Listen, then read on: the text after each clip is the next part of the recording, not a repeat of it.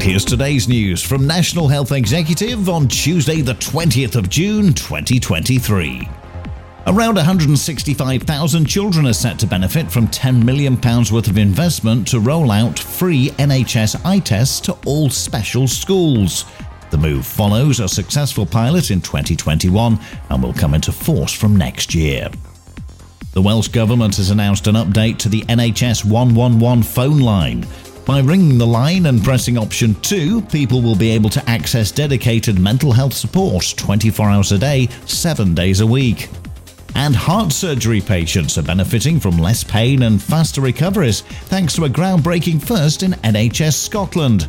A technique called endoscopic vessel harvesting allows surgeons to perform less invasive procedures, which truncate hospital stays and improve patient outcomes.